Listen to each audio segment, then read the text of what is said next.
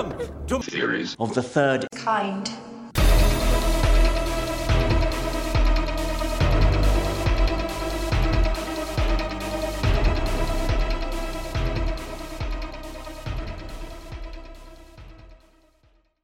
Welcome to Theories of the Third Kind. My name is Aaron, and I am one of your hosts. There's another host that is joining me today, Daniel Sun. Heyo. Now, real quick, before we start today's episode, I just want to say that if you would like to support the show, then there's a few ways that you could do that. One of the ways is Patreon.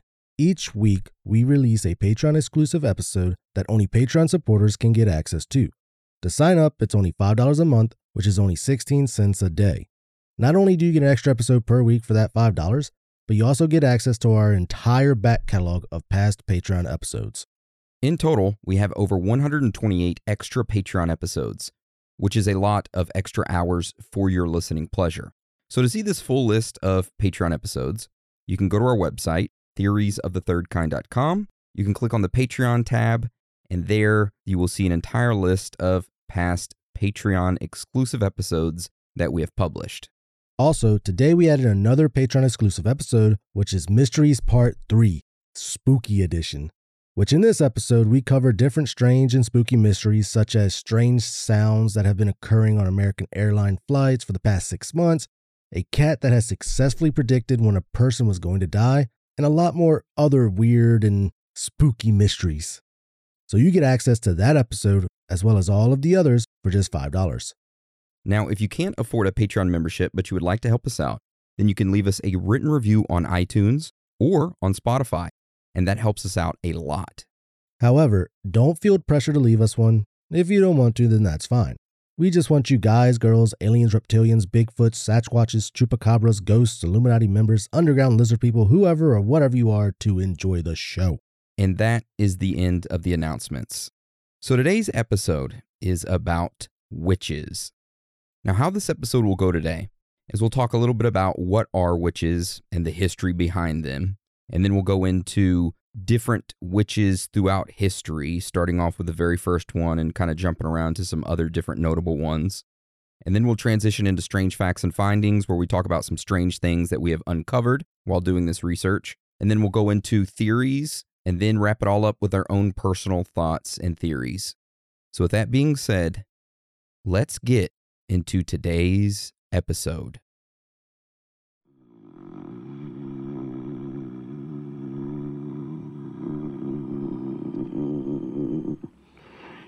She's in here with us, my friend. We are legion. Thousands of years ago, ancient civilizations trained women in sacred arts, and they became respected spiritual leaders of their communities. However, many years later, these once respected leaders would be labeled as evil and would be accused of doing the devil's work. Because of those claims, over 60,000 individuals were executed. Were these individuals a part of an actual coven that worshipped the devil by performing ritual sacrifices? Or was it all just a made-up plan by the churches to rid their towns of dissidents? This is witches. All right, so to start this episode off, we first need to start with the basics. We need to talk a little bit about what witches are and the history behind them. And I know this might sound a little boring to some of you, but trust us, the information that we're going to go over is actually pretty fascinating. So Dan, can you start it off for us and tell us what are witches? Of course. So Aaron, when you think of witches, what do you imagine they look like? So my brain automatically defaults to the Wizard of Oz witch with a big green nose and the wart on her nose and the big hat and riding a broom around. That's automatically what I think of. I mean, honestly, I'm right there with you when I think about witches because, we grew up watching Disney movies and they all pretty much had the witches being like an old lady with like a wart on her face and doing evil deeds. Yeah, they all portrayed witches the same exact way. Yep. Now, in regards to what people imagine when they hear the word witch, majority of them think the same exact thing that you did, Aaron. that it is an evil old lady with a large nose that has a giant wart on it, and she's laughing while stirring something around in a large boiling cauldron. And that is what a lot of people think of when they hear the word witch. Yeah, that's exactly right, Dan. However, if you look back in history, many of these so-called witches were actually once considered healers and even holy members of their communities, which I had no idea they were. So I started digging around into the history books, and I learned that in ancient civilizations in the Middle East, they actually worshipped female deities, and it was often the women, who were called priestesses, by the way. Well, they were the ones who practiced the holiest of rituals. Now, these priestesses were the witches back in the day, except they did not call them that. So these priestesses trained in the sacred arts and eventually became known as wise women in their community. They would often help families who were struggling with infertility, and if you were pregnant and about to have a baby, a wise woman had to be present when the baby was born to help with the delivery. So needless to say, they were very well respected. Yeah, they absolutely were. And if you look back at some historical literature, you will see that these wise women were never looked down upon. They were viewed as sort of like positive figures in their society at the time. And get this, all of the kings had wise women as their counsel on various matters. Like they had to consult them about various things.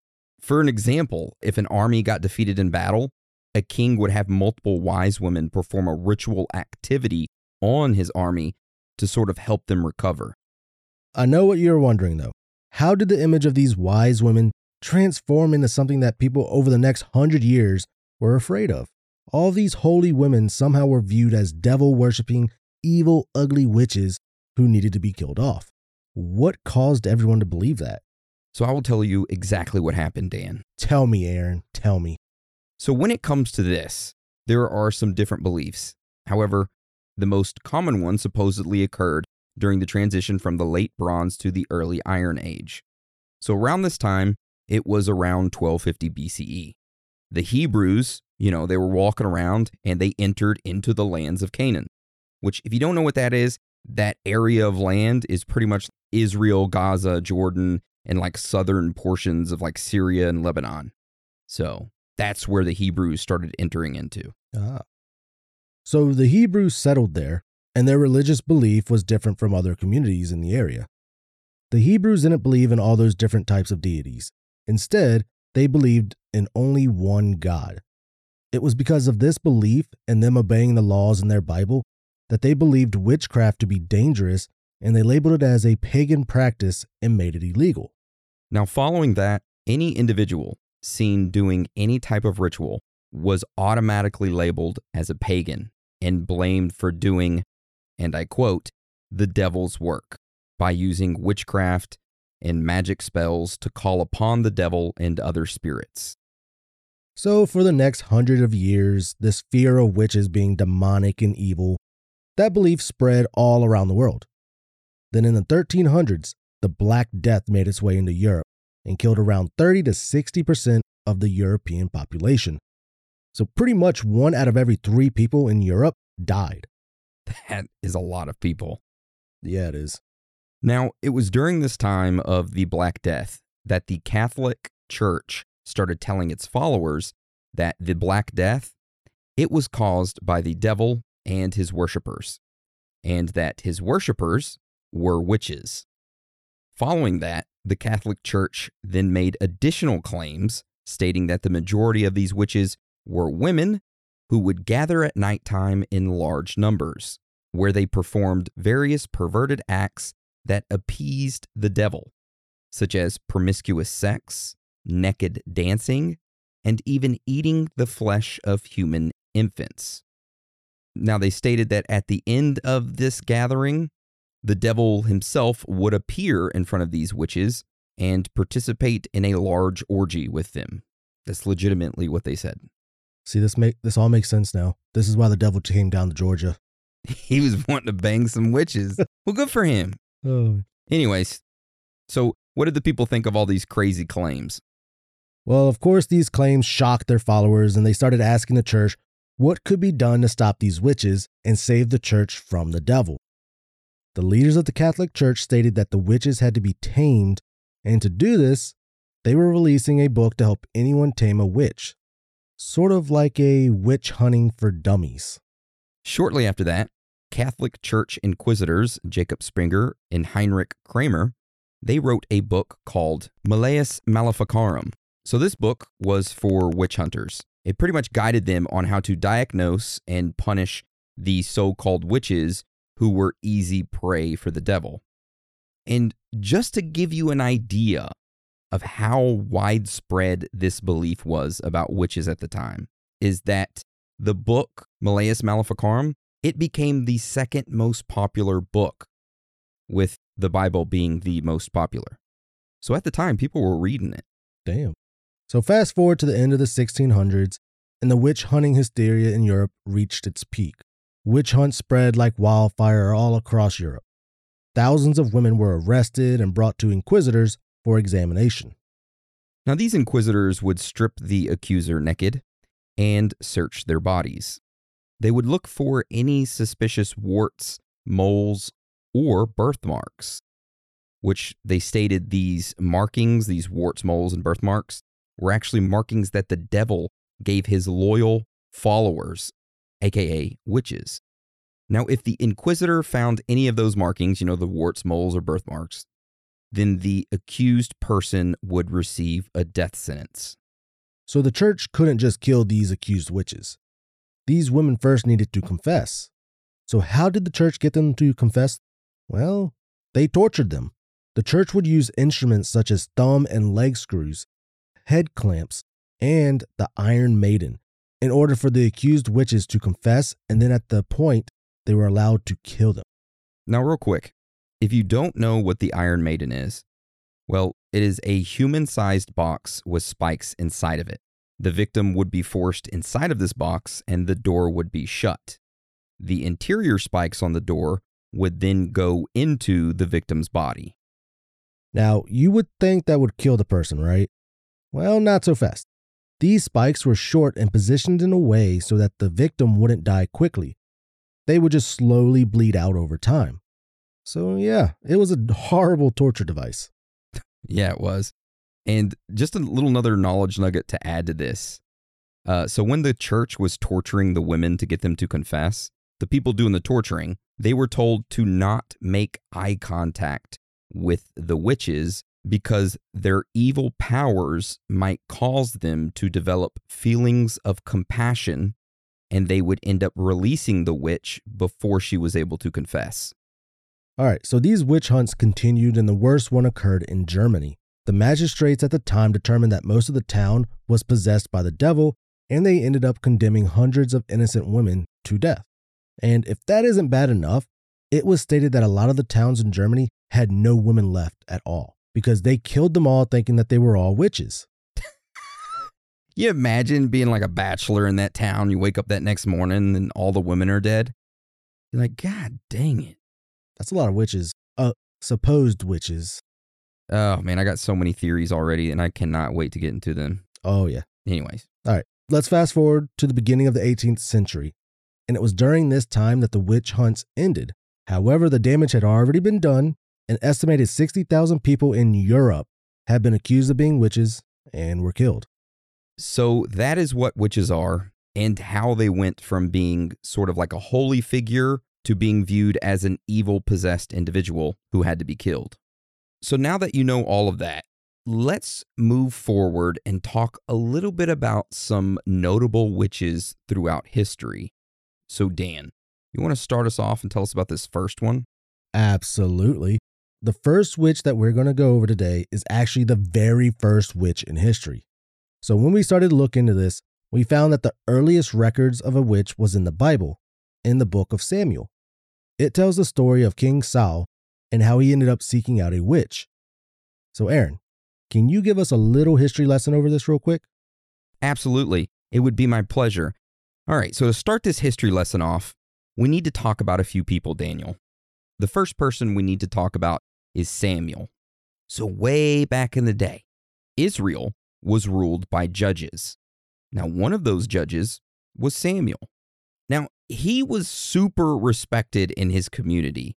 and his words meant something. So people were like, I'm fucking with Samuel, He's my bro. And also, he apparently communicated directly with God. And that is pretty much one of the main reasons why everyone listened to him and pretty much followed his decisions. All right. So he was getting words straight from the man.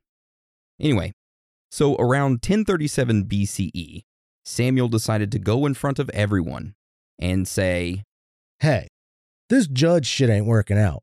Instead, God told me to make my friend Saul here the king of Israel. and guess what? Everyone was like, okay, cool. So, of course, Saul became the first monarch of Israel. Now, during his reign as king, Saul ended up banishing all necromancers, sorcerers, and witches from Israel. So they ended up all leaving. And this plays an important role going forward, so remember that, all right? Anyway, so during his reign, King Saul had some beef with his neighbors, the Philistines.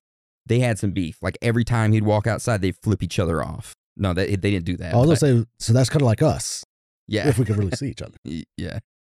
All right. Now it's important to note that, according to scripture, the Philistines were a pleasure-loving, warlike society of pagans that were ruled by tyrants who always threatened ancient Israel. They were always talking shit to King Saul, saying that they were going to come whip his ass, make claim to his land, and stuff like that. But Saul mostly just ignored them. Yeah, he did. Until one day, he was notified that the Philistines had gathered their forces together and were preparing for war against Israel. It was at this point, Saul was like, well, Now, around this same time, Saul's friend Samuel, well, he ended up dying and the entire country of Israel mourned his death. The Philistines didn't care, though. They took their troops and started to approach closer to Israel. King Saul heard about this and gathered all of his troops together. Initially, he was pretty confident that his army was going to whip the Philistines' ass. However, once he saw the size of the Philistines' army, he started to get super nervous. yeah, he got really, really nervous.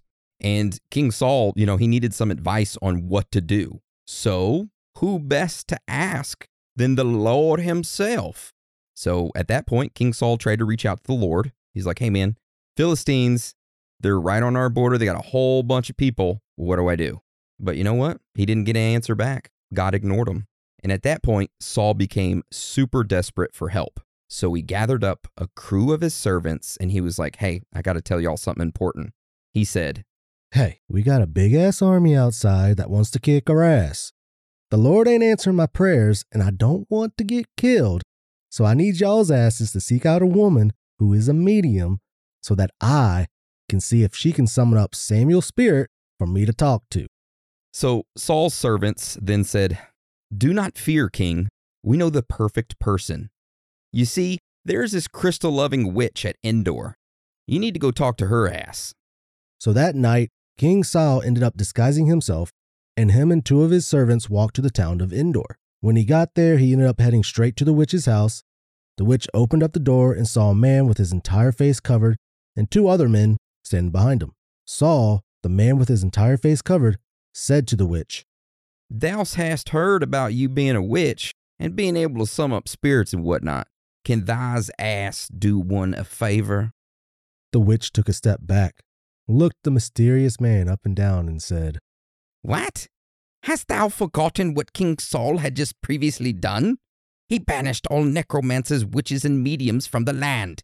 So why is thy's ass coming to my door in the middle of the night asking about this? Are you trying to trick me so that I am killed? Saul told the witch, I swear by the Lord that no punishment will come upon you for this thing. The witch was like, all right. Who dost thou wish to bring back from the dead? I like your witch voice, just saying. It's pretty nice. King Saul told her that she should summon up Samuel. It was at this point that the witch recognized that the man was King Saul. She initially freaked out, but Saul was just like, Hey man, take it easy. All I want you to do is summon up Samuel for me. That's it. I just need to talk to him. That's all you got to do. I'm not going to kill you. Everything's okay. So the witch agreed. She performed the ritual and a spirit appeared.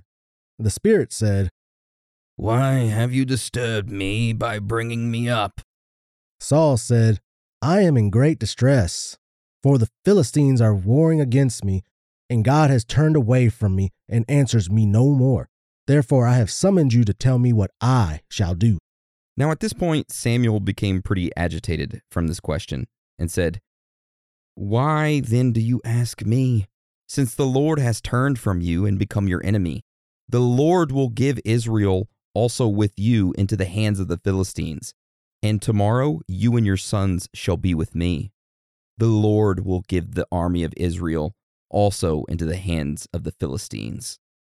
Of course, after Saul heard this, he was like, oh shit, my ass is going to get whipped. And Saul ended up going back to his home and sort of became, depressed for a little while. Yeah, well, he wasn't depressed for that long, because the next day, a war broke out between the Israelis and the Philistines. The Philistines began whipping the Israelis' ass, so King Saul and his 3 sons were like, screw this, we're leaving the battlefield, our entire army's getting destroyed, let's get away so we don't get killed. However, they didn't get very far. All 3 sons of Saul were killed, and then Saul was like, sorry guys, I gotta go, and just kind of left his sons there and kept running, and then he was injured by an arrow. It was at this point that Saul knew he was going to get captured, and he did not want that to happen.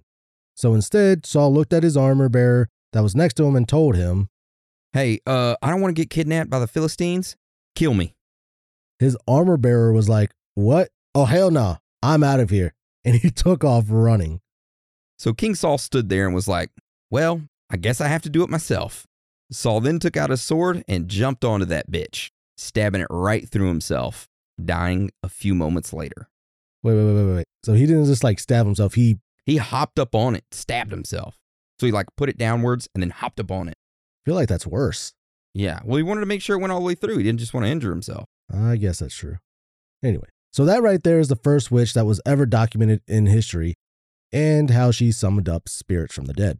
Now, one last knowledge nugget about this witch of Endor is that it was stated that she possessed an unusual power, that she owned a talisman and could use it to summon the dead. So that is why the servants brought King Saul to her. So those servants knew. They knew something. I would have been questioning the servants. Yeah, they're just like, oh yeah, we got someone in mind that could definitely help us, King. Don't worry. All right, so that right there is the first documented witch in history. Now let's get into the next one. So Dan, do you want to start it off for us? Of course. So the second witch that we're going to talk about is a witch named Isabel Goldie. This Isabel Goldie was one of the witches that belonged to the Aldern Coven that was located in Scotland in the 1600s. Now, Isabel became a very well-known witch in the year 1662. Not because she was caught practicing witchcraft, but because of her detailed testimony that was supposedly given by her own free will. While being tortured. They don't call it that. So something to know when talking about this story is that during this time period, Scotland had a system in place that they called preliminary torture. Now, this little system of interrogation would consist of the person being deprived of food, being held without sleep, and even being beaten or having their legs crushed. And you figure that this would make any testimony or confession, thrown out of court. But that was not the case, since back then the courts kind of turned an eye to torture. Especially at the beginning of the trial. Yeah. Anyway, Isabel was brought in and she gave her confession of being a witch. This confession was written down as an official record and stated that the prisoner confessed without torture. However, the court records came out and stated that Isabel Goldie was never tortured from their perspective, even though she actually was. But they did in fact torture her to get information out of her so that they could find out any known accomplices in the Aldern Coven that she belonged to. All right, so fast forward a little while later, Isabel actually got to speak her truth about the entire matter and her being a witch. And it wasn't just once. Isabel got to tell her story about 4 times during the time frame of April 3rd, 1662 to May 27th, 1662. And during those times, she never changed her story or even contradicted herself. She told it the same exact way every single time. So the story that Isabel told was that it all started when she was about 15 years old at the Church of Aldern in Nairnshire. A man dressed in all gray approached her and put his devil's mark on her and gave her the nickname of Janet. What kind of nickname was Janet? I think they could have been a cooler nickname than that. Witch Janet, or Janet the Witch, Witch of Janet. Or like the Witch of Aldern or Goldie the Grey or some shit. Oh, yeah, that'd been awesome. Goldie the Great. Missed opportunities, man. Hell yeah. All right, so after Isabel got her mark and her cool new nickname of Janet, which we're still going to call her Isabel, by the way. We're not going to switch to Janet. So after that, she ended up meeting with 12 other women, which, including her, would make a total of 13. So the members of this coven would all meet on a usual basis and have Sabbaths that occurred in each quarter of the year. Now, Isabel Goldie told of the activities that they would do. They would summon attendant imps that would help them with their work, the use of wax images which were used to harm others. They would blight crops and then meet with fairies while practicing their shape-shifting skills. Can you explain what blight crops means? Is it poison? Yeah, pretty much poisoning, plaguing crops, just destroying the nutrients and shit in it. Okay. Anyways, then of course, the one and only mode of transportation that witches would use in stories and movies would be riding their brooms to Sabbaths. So she did say that they rode brooms. She did say that they rode brooms. Okay. Now, there is one that I've never heard of before, but supposedly, in her story, she told of the witches shooting elf bolts. And I envisioned sort of like a lightning bolt, like a spell. Magic missile. Yeah, magic missile. But apparently they were stone arrowheads that they would find already shaped, which made them believe that they were, previously used by elves. The final thing that Isabel said was that they would all get drunk and have big feasts, and then right after, they would all go and have a wild orgy, which she describes in very vivid detail back then. Which we know we don't have that description. We're not going to go over that now. But you think they would want to have the orgy first and then go eat? At least I would. I guess they wanted that energy first. Okay. Now, something that I wanted to mention, do you remember when we said that they would blight farmers' fields? Pretty much poison the crops? Yep. Well, how they did this is that they would go and dig up the body of a young child from the nearby cemetery. Oh, Jesus Christ. They would then separate the body into parts, which if they had extra parts, they sometimes shared those spare parts to a neighboring coven. After separating into parts, they would take them and bury the pieces of the bodies into the farmer's compost pile, which pretty much stopped any of the crops from growing. That's disgusting. That is pretty disgusting. So what makes this even crazier is that supposedly when the authorities heard about this, the digging up the bodies and all that and tearing them apart and all that stuff, they weren't really disgusted by that. What they were disgusted by was the sexual rites that the witches would go and do. So anything like fucking and sucking, they were like, ew, that's gross. You guys do that? Ugh. Yeah. So Isabella would go on to tell the authorities that the female lead of the coven, who was called either the queen or the maiden, would actually be the first one to enjoy the male coven leader's sexual favor. Nice. Yeah, that is the part that disgusted all of the authorities the most, which is kind of like dumb, because you figured it would be the dead bodies being dug up and torn apart, but instead they're like, ew, vagina, penis, gross. So yeah, that right there was the testimony or story that Isabel told about, her being a witch and what it all contained. And she never really denied being one. She kind of owned up to it. So good job, Isabella. Yeah. Now, I know you're probably wondering, though, how her trial ended. Well, there's supposedly no record of how it ended. But I mean, they did find her guilty along with her coven mates. Whether she actually snitched on them when they tortured her or not, I don't know. But they found him anyway. So we don't really know what all exactly happened to him. But I'm pretty sure it wasn't good. Yeah. Someone did mention online that they knew what happened to her. They stated that she was hanged at the West Point of Elgin. And afterwards, to make sure that she didn't do any more witchy stuff, they decided to burn her body. But that's just, that's just a claim from somebody. There's really no proof to back that up. So they hung her, and then afterwards they burned her. Yep. Had to make sure she was dead. Kind of like that one witch that they took the rivets with and stuck the rivets through her joints and pinned her to the ground. Yeah. Yeah, which we'll get into that story here in a little bit. Anyway, so that right there is Isabel and her entire witch story and all that encompassed. Anyways, all right, Dan, so tell us about this next one. All right, so this next witch that we will talk about is called the Fisher Wife of Palermo. Now, that right there is an interesting name. The reason for that is because the lady of this story was an unnamed Italian woman and was allegedly a witch that was put on trial for witchcraft by the Sicilian Inquisition. Okay, so they didn't really drop her full name. They didn't dox her or anything like that. Nope, they didn't even use her first name, nothing. They just pretty much like, oh, that's the Fisher Wife of Palermo. Okay, I like that Italian accent. I'm trying. All right, so this woman, which we're going to call the Fisher Wife, she claimed that she was associated with fairies. Now, it was this confession that would be the first described contact with fairies, elves, and other mythical creatures. And this claim would become a pretty common one to hear about when the witch trials started. However, we will talk about all those here in a little bit. But first, let's dive deeper into the Fisher Wife story. So, the story of the Fisher Wife starts off way back in 1588. This is when she was first accused of being a witch. Now, after she was brought in, she told the officials that when she was a child, that she had flown through the air with a group of women to a vast field on the mainland of the Kingdom of Naples. On that field, she had seen a red-colored teenage boy and a beautiful woman who sat upon a throne. So this teenage boy and woman were known as the king and queen of the land. And the individual that took the Fisher Wife there to the field told her to show them respect and pledge her allegiance, that if she fell to her knees to show loyalty to them, they would bless her with riches, beauty, and all the beautiful men that she could ask for. But there was one rule that she had to follow, that she should never mention the Virgin Mary, as it would be disrespectful in their presence.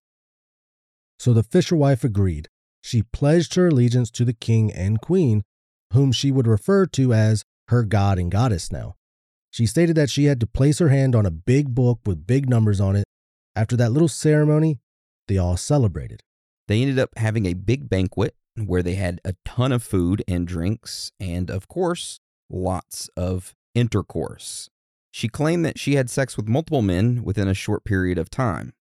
And then after the festivities, she then said that it was like she was waking up from a dream.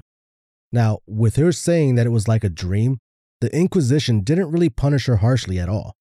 The Inquisition was already skeptical of her story since she started off making claims about fairies, and then she made other odd claims. So they really didn't take her seriously and ended up pretty much letting her go. Of course, the Fisher Wife was sort of confused and told the Inquisition that she had not known that it was sinful until the priest told her that the elves that she was talking to were in fact not elves, but it was actually Satan himself. Also, another thing worth noting is that she stated that the divine couple, aka the king and queen, her god and goddesses, that they had given her a medicine that would cure the sick. They said to use this so she can earn money. In turn, this would alleviate her financial situation and she wouldn't have to deal with being poor anymore. So yeah, that's the story of the Fisher Wife of Palermo. That sounds just like a dream, man. You think she's having like really vivid dreams and just feeling guilty and confessing it? I mean, it's possible. That's what, they were kind of skeptical about it, but then when she was like, oh, it's a dream, they're just like, yep, she's making it all up. All right, so let's get into the last witch that we're going to talk about, which is a woman named Agnes Sampson. All right, before we get into that, let's take a quick break. We'll be right back. With everything you have on your plate, earning your degree online seems impossible. But at Grand Canyon University, we specialize in helping you fit a master's degree in business into your busy day. Your graduation team, led by your own GCU counselor, provides you with the personal support you need to succeed. Achieve your goals with a plan and team behind you. Find your purpose at Grand Canyon University. Visit gcu.edu. All right, welcome back. So way back in the year of 1590, Scotland at the time was balls deep in hunting down witches. Now, many of the accused were sent to trial and were actually questioned by the king himself. During this period, an individual named Gillis Duncan accused a woman named Agnes Sampson of being a witch.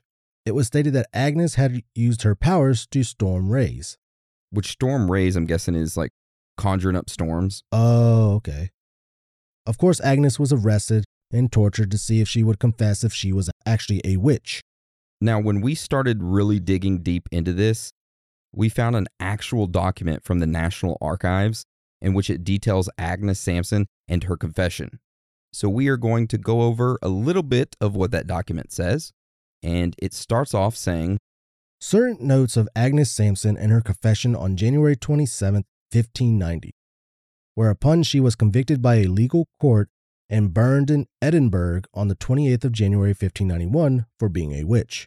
Agnes confesses that after the death of her husband, that the devil appeared unto her in the night and offered the support needed for her to be able to keep her babies and take revenge on her enemies. The devil stated that her children would be cared for if she promised to serve him. Agnes, motivated with poverty and fair promises of riches and revenge of her enemies, took the devil as her master and renounced Christ. Agnes confesses that she performed invocations, an act of summoning a spirit, to speak with the devil and ask him if a gentle woman should live or die. Later that evening, after her summoning the devil, as Agnes was preparing supper, she witnessed an all-black dog crawl out of the water well. This dog approached her and was the devil. Afterwards, he left. Shortly after, one of her daughters ended up falling into the well and died. That's crazy, huh? That is kind of crazy.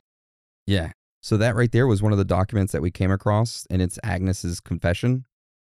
And of course, because of that confession, Agnes was taken to Castle Hill where she was garroted and then burnt at the stake. And this happened on January 28th, 1591. And we have a link to that National Archive in the document that details this full Agnes thing. So we'll have that up on our website for anyone to take a look at. So there you go. Now you know what witches are, the history of them, and some stories about specific ones. So now we are going to transition into strange facts and findings and talk about some weird things that we came across while researching this topic. So Dan, do you want to tell us about this first one? All right, before we get into that, let's take a quick break. We'll be right back. Don't go nowhere. All right, welcome back. So our first strange fact and finding that we're going to go over is the Salem witch trials. Now, I just want to state that we are going to get into this topic in way more detail in the future. However, we are still going to go over it slightly in this episode, so bear with us. Yep. So to understand the story of the Salem witch trials, you have to understand that around this time in the 1690s, the witch hysteria was decreasing in Europe. However, in America, the complete opposite was going on, with the most popular event involving witches occurring in 1692 in Salem, Massachusetts, which of course was called the Salem witch trials. So this entire witch craze occurred in Salem, Massachusetts. Then a 9-year-old girl named Elizabeth Parris and an 11-year-old girl named Abigail Williams began suffering from fits. These fits were described as them having uncontrolled screaming and their bodies contorting in weird shapes. Shortly after that, multiple other young women began to exhibit the same symptoms. So, of course, the entire town started freaking out, and they put the blame of this onto 3 women and said, hey, these women were performing witchcraft on these girls. That's why they're having these fits. Now, these 3 women were named Sarah Good, Sarah Osborne, and Tituba. So these women were questioned, and Tituba ended up saying, yeah, I am a witch. However, it is other people that do the black magic. So fast forward for a short time later, and on June 10th, Bridget Bishop became the first accused witch to be put to death during the Salem witch trials. Bridget was hanged at the Salem gallows. Ultimately, around 200 people were accused of being a witch, and 19 people were executed by hanging, and 5 others had died in custody. Now, another thing that's worth mentioning is that women weren't the only victims. 6 men were also convicted and executed. For example, one of the men was executed not by hanging, but he was told to lay on the ground, and he had heavy stones placed on top of him until it pressed him to death. Damn. Yeah. So that right there is just a little taste of the Salem witch trials. And just a random knowledge nugget, but during those trials, none of the accused witches were actually burned alive. Yeah, that's a big misconception. A lot of people think that all the witches were burned alive in Salem. That's not true. All of them were just hanged, you know. And you would think that Massachusetts was probably, the first of the 13 colonies to pretty much obsess about witches and have this type of thing happen. But that's not true. In 1647, in Windsor, Connecticut, Alce Young was the first person in America executed for witchcraft. Before Connecticut's final witch trial took place in 1697, 46 people were accused of witchcraft in that state, and 11 were put to death for the crime. So that right there was the first strange fact and finding, which is, just kind of a sum up of the Salem witch trial. And like Dan mentioned, we're going to go more in depth on that later on. But we just figured, we'd give you a little taste of it. All right. So the next strange fact and finding that we're going to talk about is actually from a very old pamphlet made back in 1647 called The Discovery of Witches. So this pamphlet was written by Matthew Hopkins, who claimed to be a witch finder of the county of Norfolk. This pamphlet was made to be given to the judges of Norfolk for the benefit of the whole kingdom. That's what it says on the cover, at least, or the front page, in which we have an image of it, which we'll share up on the site. And if you look at the image, the inside pamphlet, it says the whole, delivered to the judges of the place. It's meant to be for the benefit of the whole kingdom, which he spelled kingdom with an E at the end of it. So it's like kingdom. But yeah, but if you look at the image on the left side of it, it shows Hopkins standing up there looking down at, I guess, two witches sitting in chairs with their familiars, which are different kinds of animals. That's a long-ass cow. I don't know if that's a cow or a dog. I don't know. Cow dog. That's a real long dog. Anyways, so when we found this image of this pamphlet, we decided to dive a little bit more into this Matthew Hopkins guy, aka the Witch Finder General. Now, what we found when looking into him was some pretty horrible stuff. It was pretty much like a blood trail of women being accused of being witches and him pretty much punishing them. He was a horrible individual. Oh, definitely. So this Matthew Hopkins was an unsuccessful lawyer, and because of the ongoing witch hunts, he decided to try his hand at finding witches, which he seemed to be very good at. Matter of fact, he was so good that the kings from different countries would actually pay him to come in and clean house of all their witches. For an example, in Bury St. Edmunds, Matthew Hopkins had 68 people put to death, stating that they were all witches. Following that, he went to Kingsford and accused 19 women in the town of being witches, and they were all hanged that same day. Now, I know what most of you are probably thinking. How the hell did Matthew Hopkins identify who was and wasn't a witch? Well, he stated that there was a telltale sign that would prove they were a witch, and this sign was called the Devil's Mark, which I think we mentioned earlier. This Devil's Mark would be like a wart or mole, and it even said that it could have possibly been like a flea bite to this man, and he said it would have been a mark. And if he found a mark, he would take his jabbing needle to test to see if these marks were insensitive to pain. Now, this jabbing needle of his, it wasn't like no little sewing needle. It was like a 3-inch long spike that was built attached to a spring-loaded handle, just like a, kind of like a switchblade or whatnot, or a extra large diabetic needle thing. Okay. All right. Yet when he used this on the accused, they wouldn't really feel any pain. Well, not any terrible pain to where they would scream. It'd be like a little, I guess, prick. So that means any unfortunate accused that was, this was tested on was automatically deemed a witch and was to be punished. Wait, hold on. So if they wouldn't feel the prick of the needle, they were a witch. Yes. And he pricked them on the location of where the mark was. Correct. Okay. All right. So that right there was just one of his tests that he used to identify a witch. But supposedly he had a bunch of other different ones. For an example, one of the other tests he performed was on a woman named Mary Sutton of Bedford. Now, Mary was put through a swimming test, and during it, they tied her thumbs to the opposite big toe, and then they tossed her into the river to see if she would float. Now, if she floated, then she would be considered guilty of being a witch and being involved with the devil. However, if she sank, then yay, she was considered innocent. So what happened to Mary whenever they threw her ass into the water?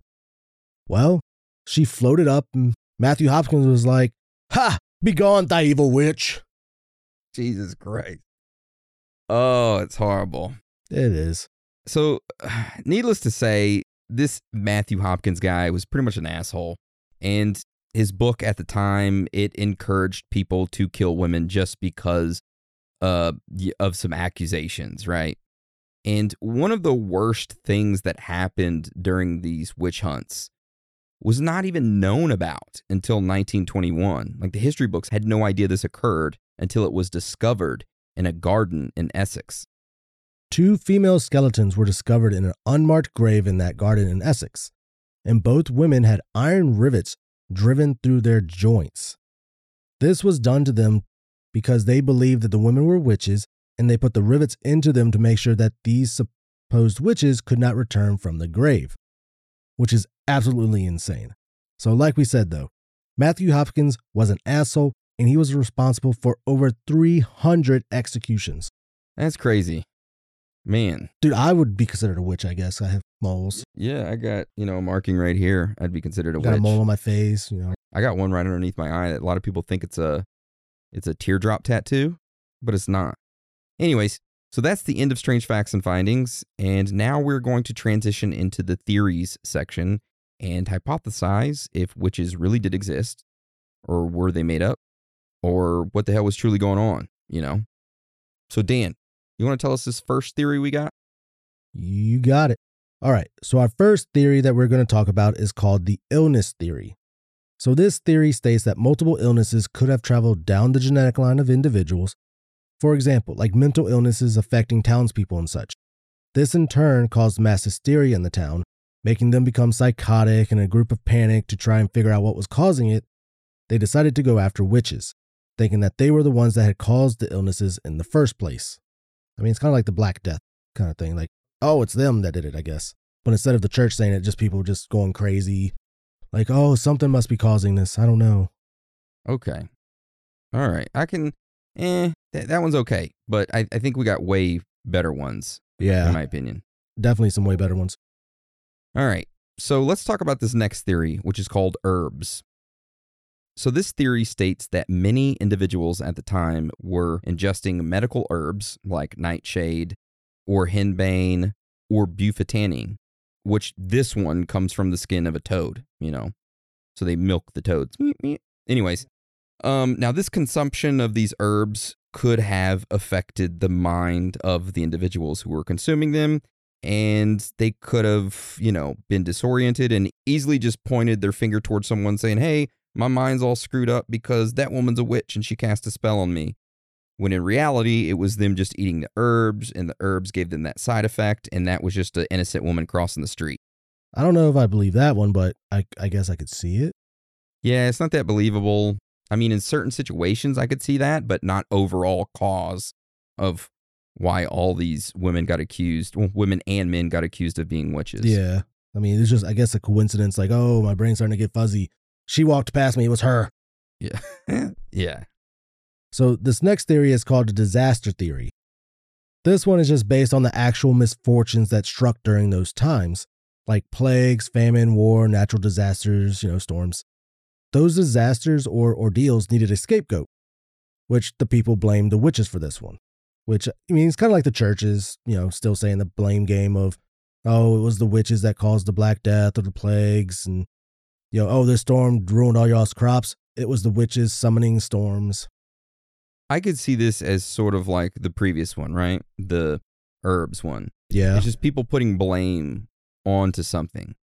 I mean, a lot of the first theories that we have is literally just somebody doing the blame game, but for different reasons. Yeah, and they did this during the Black Death. That was like the kickstart of the whole anti-witch movement. So let's talk about this next theory. And it's similar to the herb one, but it's called mold. So this theory states that at this time in history, there's a type of mold called ergot that was getting on the wheat. Now, when that mold infected the wheat and that wheat was consumed or even inhaled, this mold would then, of course, go inside the person and it would cause hallucinations or even a psychotic behavior. And just a little FYI, this mold is nearly identical to the chemical structure of LSD. Oh, shit. So pretty much at this time in history, you had a lot of malnourished, ignorant pilgrims tripping balls off this mold. And they blamed this not on the mold, but on witches. They were causing it. I feel like these theories that we just done is sort of like you said, just a blame game, right? Yeah, pretty much. And it just kind of, it pushed the witch hysteria even higher, right? Yeah. They probably didn't even know that their food was molded. They just saw it. They're just like, oh, it's got a little discoloration. Must be a little bit of mud on it. We'll just brush it off a little bit and eat it. I mean, hey, they were hungry. Yeah, they were. I got to give it to them. All right, Dan, tell us about this next theory. All right, this next theory is called the greed theory. Let's say the elites initiated the witch hunts in order to fill their own pockets. So they targeted what they would consider an easy target, which were witches at the time. You know, they knew of witches and all that stuff, but they started pointing at witches and stuff like, she's a witch, bring her in. You know, they were already being persecuted by the church for being sinful and dealing with the devil, supposedly, you know. But the only thing, though, is that most witches back then weren't really wealthy. They didn't really have like a lot of money or anything like that. So what do you mean? What do you mean greed? Like the elites initiated the witch hunts. How would the elites fill their own pockets? What were they getting from it? Pretty much anything from their house, but I want to say possibly farmland. Okay. It's funny you mention that because I roll into that here in a little bit. The farmland theory, which I'm a big believer in that one, but that's going to be the last theory that we cover. Yeah, this one, not too much on the land, but just pretty much any property or anything belonging to the people. Okay. Or shit, not even the elites, you think about it. Because most of the accused were accused by neighbors and shit like that. Get them out of the house. Boom, go in. Hey, that's a nice little pot you got there. It's mine now. Yeah, hey, I like your dog. Hey, you got a cool skateboard. Hey, is that a 2008 Saturn VU with a Whataburger bag in the back of it? By damn, I'll take that. I like that sweater beside it. Yeah. So yeah, they were just snatching everything up. All right, so let's go on to our next theory, which is called woman's rights. So this theory states that the entire witch craze was all made up as a way for men at the time to execute any women who were not conforming to the typical women-like roles at the time.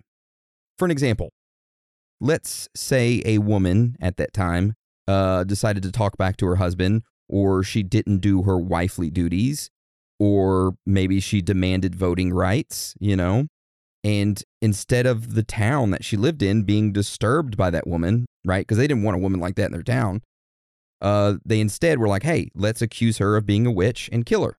And that's what they did.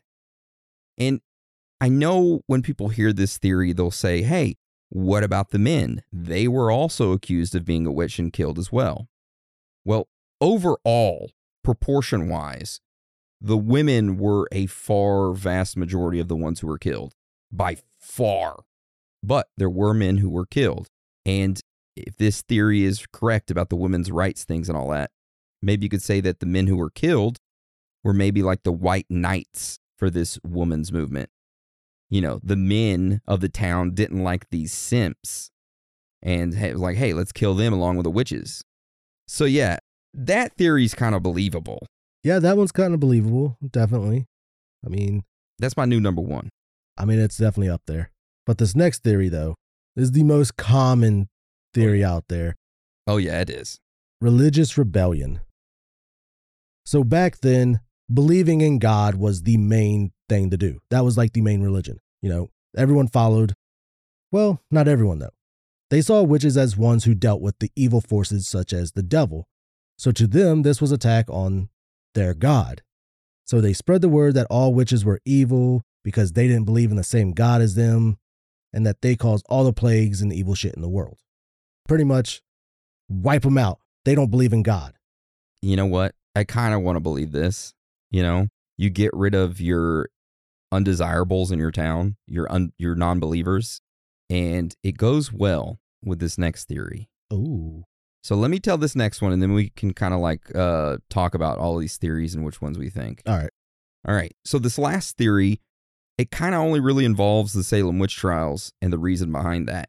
Now, could this theory also be attributed as like the reasons to the other witch hunts? Yeah, it could be. But first, let's go over this theory and kind of talk about this so-called land dispute. So this theory is that the entire reason the Salem witch trials happened was because of land disputes. So right before the Salem witch trials took place, boundaries in local Essex County towns, which included Salem, they were poorly defined. Like nobody really knew the boundaries that well. Now, because of this, there were a ton of disagreements about who owned the property. Now, the biggest land disputes were happening between the residents of Salem Village and the neighbors of the town of Topsfield. So there is a theory that the residents started accusing the individuals that they had land disputes with of being a witch. Now, if you were accused of it, of course, you had to go and get tortured. And if you confessed that you were a witch, your family would lose all their land. If you didn't and you were executed, then your family got to keep their land. So basically, people who had land disputes were using this witch craze as a way to get land. And as crazy as that might sound, I want to add something to this, and it makes it way more believable in my opinion. So right before this entire witch craze happened, with the land grabs and all that and the witch accusations, voting laws in that area were changed. Now, what do voting laws have to do with land and witches? Well, before the laws changed, if you wanted to vote in Salem, you had to be a member of the Puritan Church. Well, that law ended up changing. Instead of voting rights being given to the members of the Puritan Church, they were given to the landowners. Now, this is when the witch craze started to come over from Europe, and it's around the same time when the disputes of who owned what area of land started happening. Now, of course, families wanted to own land so that they could vote. And the more land you owned, the more powerful you were. So people would accuse others of being a witch just so they could gain ownership of their land. And I know that might sound crazy, but if you go to the Salem Witch Museum website and you look at an article that they wrote about this land dispute, it all makes sense. They go into super detail about this theory, and they connect individuals with witches and the ones being accused. It's a very interesting read, and I'll provide that link on our website for anybody that wants to take a look at it. But yeah, that's the last theory we got. I gotta believe that one more. Honest, it makes sense. Land is power, and think back then, the more land that someone owned, the more power they had. The kings, they wanted more land. They wanted to control more of the area. When we talked about the food shortages on the food shortage episode, I was honestly just thinking about that episode. Yeah, and how we mentioned how Bill Gates is the biggest private owner of farmland in the United States. Yep. So land is power, people. And they're not making any more of it. It's not being made. There is a limited amount of it. So if you're going to invest in anything, invest in GameStop or in land. This is not financial advice. So yeah, I could see the land disputes as being a thing that pushed it. But if I had like a gun to my head, okay, I would say there were individuals who dabbled in the dark arts. The churches back then took that, used it as an example to use them as scapegoats to gain more followers to their church so that they could have more control. These dissidents, these people performing witchcraft, if they angered the church would off them immediately, call them a witch and off them. And then this kind of belief and structure just continued to grow rapidly throughout the world until people were like, this is pretty crazy. Why are we doing this? I mean, Germany waited till all the women were pretty much gone, and most of the towns would be like, maybe we shouldn't have done that. Yeah. You done messed up. I mean, we also have to say, because I know if we don't say it, someone's going to point it out, not all witches are evil. We know that there are good witches out there.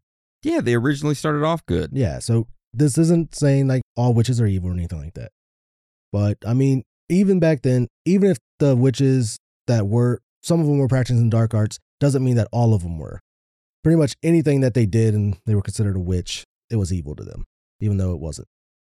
I mean, like, they have like medicine women, medicine people back then that, messed with, dabbled in herbs and stuff that people would go to like, oh, my son Billy's, he's real sick. They whip up a little concoction for him and like, here, take this. It'll make Billy feel better. They had people like that actually helped people, not harming people, but actually helping them. Yeah, and then they all got screwed over. I think it's a combination of all those theories.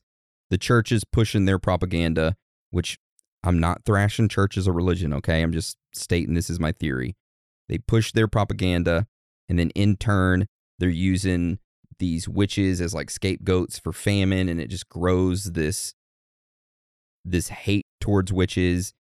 And then you have these women who wanted their equal rights and rights to voting, and it was a way for the men at the time to be like, hey, you want equal voting rights or you want equal rights? Well, here, you're a witch. And then, there'd be no proof, and they would just kill them. You know what I wonder, though? Like, for the Salem witch trials, who was like the first person to be like, you know what? For land dispute, let's say that they're a witch. The other person like, the hell? A witch? Then they're just like, you know what? It might be crazy enough that it might just work. And then it just got blown out of proportion. Have you ever been to the Salem Witch Museum? No. In Salem? No, I wanted to, but I never had the chance to.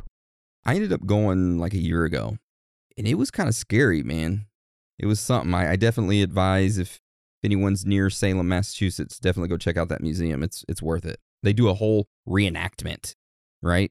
You go into like this church building, and these women come out and they do like this reenactment of what's like going on at the time. And then they gather you all up, and then they open up this weird looking door, and then you start going downstairs into like the basement. And then they're like, okay, we're all going to burn you. No, they didn't say that. I was like, damn, they didn't burn nobody. No, they didn't burn anybody. No. But they were like, okay, here we go. This is where we stuck all the witches. See you later. Close the doors. Scary. Anyways, so do you have anything else you want to add to this witches episode, or any confessions you want to make, or anything like that? Confessions? You're trying to say that I'm a witch over here? Yeah, that's what I'm trying to get you to confess to people. Are you going to come over here and put like thumb screws or leg screws on me and start torturing me? So it's not really torture, but it's torture. No. Oh, no, I'm not a witch. Okay. And you don't have anything to add? No, I don't have anything else to add to this. All right. Neither do I, but I do want to say, if you or a loved one are a witch and you would like to share your stories of casting spells or being yelled at by churches, send us an email, Aaron@theoriesofthethirdkind.com or Dan@theoriesofthethirdkind.com. We'd love to hear about it. And show us your broom. Right around on it. All right, so that's the end of the Witches episode. I hope everybody enjoyed it. I did, honestly. I admit, like, I didn't think I would, but going through and all that, I truly enjoyed it. I mean, not the whole killing and stuff, but I learned a lot. Oh, yeah, I learned a lot, too. A lot of stuff I didn't even know. It was fun reading into the history and stuff like that of the witches and all that. I enjoyed it. 100%. So now we would usually go into our On the Scene, but we are going to skip that this week, and we're going to skip our regular shout-outs and move them all to next week, and we're just going to do our birthday shout-outs. So, Dan, you want to start it off and do the first couple birthday shout-outs? Of course. So I do have some ones that I missed in September, which I have a Maddie G, whose birthday was on September 28th, and they have a request for you, Aaron. Okay. I want you to say happy birthday to Maddie G in a My Tummy Hurts voice. Happy birthday, Maddie G. Oh, my tummy hurts. Happy birthday, bitch. Respectfully. All right. Then the next one is Josh B. His birthday was September 29th. He turned 49. Congrats on the big 49. Congratulations. Next birthday is Derek DeLong. His birthday's October 6th, and I think he turned 40, if I'm not mistaken. So happy birthday to Derek. Happy birthday. The next birthday I have, shout out, is to Tiff. Her birthday was October 16th. And they requested a happy birthday in Creed style. And I know you like Creed. Well, I just heard it's Tiff's birthday today. We're going to get copyright struck by Creed. You Scott Staff. He's the fucking lead singer of Creed. Happy birthday. Happy birthday. Then the last two birthdays is happy birthday to Nick Ray. His is on October 21st. And then his son's birthday is October 17th, in which his son turns 12. And he wanted us to say congratulations to his son for getting into the robotics league. I guess where they make like the robots and stuff. That's pretty cool. That is cool. Congratulations. Hell yeah. Yeah. Congratulations and happy birthday to the both of you. Happy birthday. I hope it's good. I hope you make some badass robots. I want to see pictures of some. I want to see videos of them. I want them to take over the world. Yeah. Screw it. Let's do it. Sweet. Take over the world. Make a robot take over the world. Yeah. But yeah, that's all my birthday shout outs for this week. All right. Nice. So my first birthday shout out goes to Eliza. She said that her birthday is coming up in October, but she didn't give us a date. So I just want to say whatever day your birthday is in October, I hope it's a good one. And she said she just prefers shout out. She doesn't want us to be singing. Fine, you just get a happy birthday. Gosh. No, happy birthday. Yeah, happy birthday. All right. So the next birthday shout out is to Jasmine Frazier.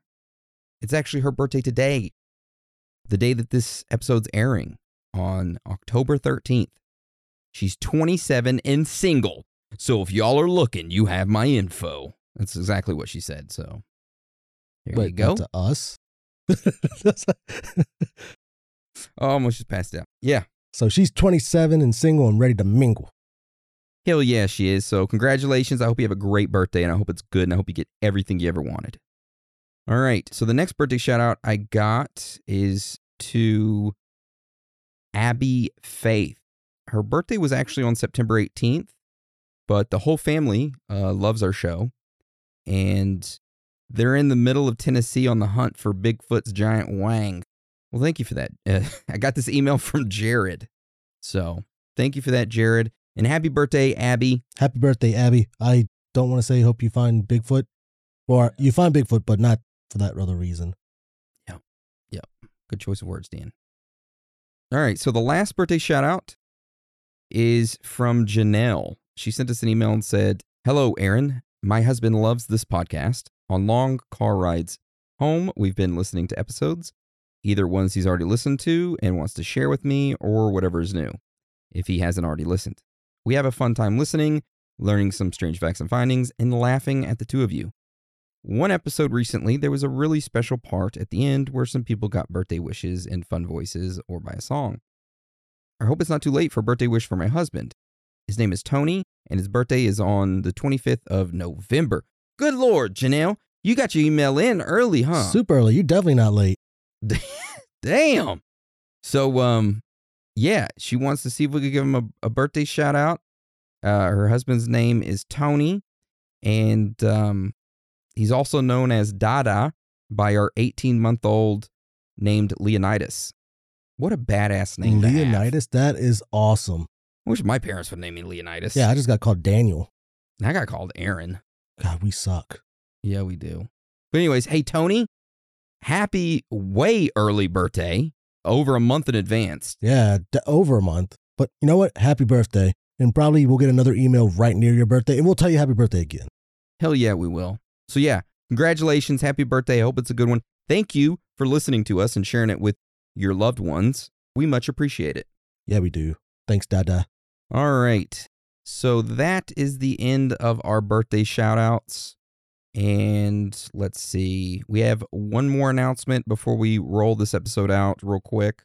If anybody wants any merchandise, just know that tomorrow, October 14th, our new website is going live, and it contains our new merch on it. So as of right now, we have a website, and we have a merchandise website. So they're two different websites. But starting this Friday, we are going to have a brand new website that has everything in one. And it's going to have all the references that are neatly organized, all the episodes. It's going to have everything on it that you need. And there's going to be a lot of new merchandise that is bon appetit. Oh, the designs. Ooh, Took it to the next level, baby. they magnifico.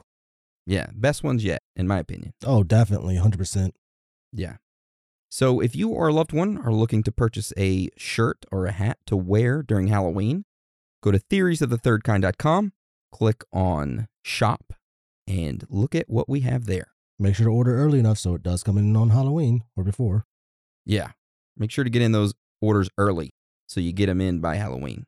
Anyways, is there anything else that we need to add or talk about before we roll this episode out? No, I mean, we got the new website launching, new merch launching. And that's pretty much it. Yep. So I want to thank you for joining us today. And again, thank you for your support. You are all amazing. Every single one of you. So with that being said, Dan, you want to roll us out? Sure will. It's okay to be out of this world with your thoughts. Because you are not alone.